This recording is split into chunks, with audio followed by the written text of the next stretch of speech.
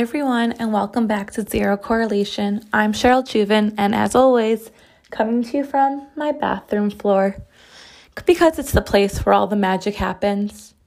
So I binged a show this week in about 2 days. It's called Bling Empire. It's like the book Crazy Rich Asians, but in real life. It is highly entertaining. And I know it came out on Netflix a while ago, but as always, I'm a little behind, but not the point. Point is, I heard a quote on it this week that I loved. So as always, I share things on the pod that I love or resonate with me or something I think you guys can find relatable. And this line really did. The line was, "You have one life. It's not a dress rehearsal." I know, it sounds really simple. You have one life and it's not a dress rehearsal. So live it well. Live it the way you want to, the way that makes you happy. I know I touch upon this so many times that you do you, but really forget everyone else because this is your one shot at happiness. We get one life, so why not make it the best and why not make the most of it always at all times? It was a good reminder for me, to just do you and not care other people think and to be happy. And because I could always use this reminder, and I'm sure a lot of you could as well, so I figured I'd share it. But this isn't a dress rehearsal. This is the show. This is the real deal. So make the most of it. I just figured I'd share. Also this week, I saw a meme that I found super funny. So again, I obviously had to share it. It said that there should be a dating app for people who have been vaccinated called Syringe, which actually, if you ask me, is just really super clever. Syringe, shot, get it, ha, ha, ha, whatever. I found it funny. And I guess it's funny that even this is a thing in our lifetime that we need to worry about or we need to think about. The last time people got vaccines like this, I think was smallpox. A lot of our parents have a scar on their arm from their smallpox vaccine, and obviously we don't have that scar because we need to get the smallpox vaccine. So it's just funny that this is something that we need to worry about. And I'm all pro vaccines and vaccinations. I think it's extremely important. I'm halfway vaccinated. But either way, the concept is just a funny one that we need to get vaccinated because we're in a pandemic, because Corona is here and we are upside down. It's just something I really never thought that would be in our lifetime. And it's crazy because we're basically at a year later. Life basically went to shit this time last year, maybe about a week later. I was talking with my friend Melissa and we remembered that we were at a Knicks game March 8th of last year. And that was really the last social normal thing that we did, which is crazy. So I guess it's a year anniversary almost till life really went upside down. But anyways, if this app has not been created, it should be. Maybe it's in the works. Maybe, I'm just a little slow on the uptake, which would obviously be a surprise to no one. But maybe someone should get on making Syringe. I think it's a great idea. Someone get on that.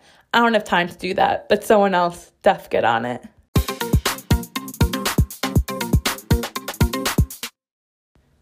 A friend reminded me this week after she listened to last week's pod that our favorite New York single girl, Carrie Bradshaw, confronted her ex's wife. She confronted her in a restaurant, really, Carrie, of all places. And if you listened to last week's, it is relevant to what I explained. So thank you, Anna, for reminding me of Carrie's discretion. That's not the right word. Discretion's not the right word. What is the right word, guys? Oh my God, I'm totally having my brain melting down. Whatever, Carrie's bad thing that she did. So thank you, Anna, for reminding me. But then it got me thinking, even though I personally love Sex and the City, I love the show, I love the 2 movies, I heard they're getting a reboot, I'm super excited. But Carrie Bradshaw was a super problematic human. And trust me, I loved her. But really, she never, and I mean never, did the right thing. She wasn't that great of a friend. She was pretty selfish and self-absorbed. She always made everything about herself. And she lived this New York life that we think is fabulous and glamorous. But really, she's just a hot mess. Emphasis on mess, not even hot. Like, she lives in this stunning brownstone on a freelance writer salary, which, if you live in New York, you know is impossible. She keeps shoes in her oven because she doesn't cook. She says things like she buys Vogue instead of food because she feels like it feeds her more. She tries to order a Cosmopolitan at a McDonald's drive-thru. Like, really, I could go on and on about how ridiculous she truly is. And as a kid, you see this glamorous life of Carrie Bradshaw, and you think, wow, I want that life. But one, trust me, you really don't want that life. Two, it's all a lie because really it's impossible. And three, she was truly a sucky human. So we don't want to be like Carrie. We should all aim to be more like Charlotte. And curse the day that the man who left us at the altar was born. And if you know the show, you know what I'm talking about. Charlotte was the true hero of the show and movies, but that's a rant for another time. But then after all this, I went on a deep dive of still one of my favorite TV characters, even though she's flawed. And I went on this whole deep dive of her life, and I realized that she's so flawed and so horrible, and we're taught to emulate this character, but she sucked. And then I started to think of other New York City flawed TV characters that are truly assholes, characters who are crap friends and treat each other poorly, characters who make us believe that we can just pick up and move to Manhattan and somehow on little to no salary live in the most luxurious 3-bedroom, 2-bath apartment in the most chic neighborhood in New York City. Let me tell you, this is false fucking advertising. Manhattan living is a small fortune. Manhattan rent is atrocious. And yeah, even now with the pandemic, rent has definitely gone down and you can get landlords to give you cheaper rent. But still, it's unbelievable. But as always, I digress. My point is that we're taught to love these characters who truly just suck and are highly problematic. Like Friends, for example. They are all so awful. How do they afford their lifestyle? Like, really, how? Phoebe sings Smelly Cat outside of the Central Park and lives in a beautiful apartment. Yes, with roommates, but still no way she can afford that. No way any of the characters can afford their apartments. Rachel is selfish and self-absorbed. Ross cheats on her because he thinks they were on a break. Ross, they weren't on a break. Chandler and Monica start hooking up and lying to all their friends about it. And then there's Joey. And I love Joey, but he's an actor living in a gorgeous apartment with one roommate. Really, this is just unrealistic. And yes, I love the show Friends. I'm not bashing the show. No one come at me. I'm not bashing it. I'm just saying that we see these highly unrealistic relationships and friendships, and we see these impossible living situations, and it just shows New York City in a way that's impossible to obtain. Everyone knows I love New York. It's my home. I've been here for almost 11 years. It's a place I chose to move, a place I became an actual human person, adult. I grew into myself here. I learned so much about myself here. But if I told you I didn't come here thinking I'd be living Carrie Bradshaw's life, then I'd be lying. Because that's what I saw on TV. And yes, I know TV isn't realistic, but that's still what I saw. So yes, these shows and characters make for great TV, but they are horrible, horrible examples of what living in New York City is actually like. Premium content, but horrible role models. And I know that's okay, and I know it's just for entertainment purposes, but as a kid growing up, I really wondered if I can ever live that Carrie Bradshaw life. And for all those wondering, the answer is most definitely not.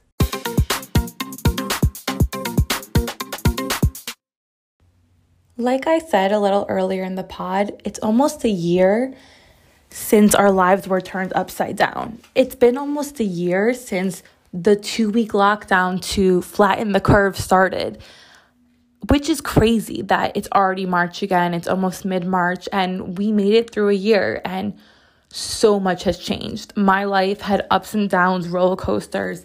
If you asked me a year ago if I'd be where I am now, No. Am I so thankful and so grateful to be where I am? Yes. Did everything fall into place? Yes. But it still was crazy. It still was a roller coaster. It's been a year of chaos and uncertainty. And while it was easy for me to say I was just going to give up, I chose to continue moving forward. That was a conscious decision. I could have given up, but I didn't. And then one day, I just woke up and I realized that I've come this far and that I kind of made it. I made it through the pandemic, even though it's not over, but I made it a year. You've made it a year, which is really fucking crazy because, like I said, no one knew what we were doing. We were all locked inside. We kind of just clung on to whatever was there and we made the best of it. So I guess like happy 1 year anniversary to, being in a lockdown. It's really crazy the things that I've seen this year, the things I've been through. But I don't know. We've all kind of made it. So snaps for us. Give yourself a pat on the back. It's March again, which is just wild. And again, I didn't think that anything that happened this year was going to happen. Not one. But here we are. And we've made it. So even though this year was complete and absolute chaos, I've always said that I feel like I thrive in chaos. I've always said that my life is hectic. I grew up with 4 sisters. There was always a lot going on. I thrive in it. So I guess I found a way to thrive in this chaos of the pandemic. And I really think all of you did too. All of my friends have been kicking ass this year. They've all been making the best of their situations. They've all just kept moving forward. So I'm proud of me and I'm proud of them. And if I don't know you personally, I'm proud of you too. Because like I always say, I'm always happy to be that voice in your head cheering you on. And I'm here to be your cheerleader, even though we should all be our own cheerleaders first. I'm here for it. I am most definitely here for it. So happy, non-happy 1 year anniversary to almost, flattening the curve, a 2-week lockdown just to flatten the curve, which no one really ever fucking knew what the hell that meant, flatten the curve, like such bullshit. But either way, I'm choosing to look back at this past year as a great year and a happy year. I'm consciously deciding that it was a great year and only to remember the good times. So happy, non-happy 1 year anniversary to all of us. And the pod was still going on then because I went on a break back in May. So we were still going strong this time last year. So that's just another thing to celebrate because small wins, big wins, they're all just wins. So happy 1 year to us. It's your explaining. It's your explaining. She's gonna explain it to you. She's gonna explain it to you. It's your explaining. This week's Share Explain is not revolutionary. This week's Share Explain is not groundbreaking. It's something we've all heard of before. But it's, that lovely emergency call. An emergency call is a fake out that allows you to politely get out of a particularly bad date. If you can tell the night's going to be a train wreck, but you're genuinely afraid of insulting the stranger you're sitting across from, a fake emergency call from a friend early on in the evening can be a real lifesaver. Now, while I've never done this per se, and I don't know if any of you have, if you have, you're my hero. You're so cool. Like, that's hysterical. I know I've always spoken about it with friends, send me that text or that call, but we've never actually followed through. I do have to say that there is this bar on the Upper West Side called the Dakota. I'm sure lots of you on the Upper West Side have been there. And I will never forget that one time I was on a date there and I was waiting for the guy to come, which I hate getting there first, it was always so annoying.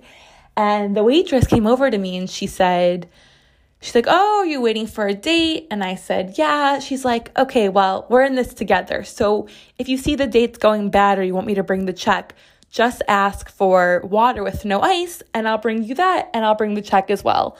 I was like, oh my gosh, you're so cool. Thank you so much. Like, we were on this date together. Like, it was a joint effort and I loved her for it. And the date was so bad. There was no chemistry. There was no flow. There was no click. He was so boring. I felt like I was interviewing him and everything I was saying was like pulling teeth.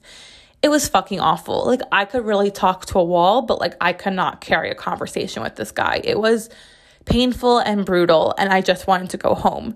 So she came over and she asked how it was going, if we wanted anything else. And I said, oh, can I have some water with no ice? And she's like, of course. And then right when she was about to walk away, the guy goes, oh, that sounds great. Can I have water with no ice too? Oh my God, guys, on the inside, I was dying. Literally, LOL. Really, I was like perplexed. I was like, oh my God, did he know the trick also? Or like, did he also genuinely just want some water because he was thirsty and was weird like me, wanted no ice? I don't know. I was so thrown off. It was so funny. She brought both the waters. She brought the check with her because she's a saint. He didn't get the hint. We still sat there for at least another 20, 30 minutes, even though the check was clearly waiting there. But she was my hero. This waitress in the Dakota bar was my hero. So I loved her. And every time I went back on a first date there, which for some reason, men on the Upper West Side, that was like their go-to first date spot. Like, there was no creativity. They just went to this one bar. She saw me and we would like always laugh and like make this joke, and I would always do this, and like she was the best waitress ever, and I'm like mad at myself that I don't remember her name because she was awesome. So that was the only equivalent that I've ever done to the emergency call. Even though it never truly worked, it was still pretty cool that she offered it. So we liked her a lot. But that's share splitting this week. Like I said, not revolutionary, not groundbreaking, but still super, super important. So as always, drink your coffee, mind your own business, wash your hands, do your squats, and as always, stay far, and we know far away from fuckboys. I'm Cheryl Chuvin. This is Zero Correlation, and thanks for listening.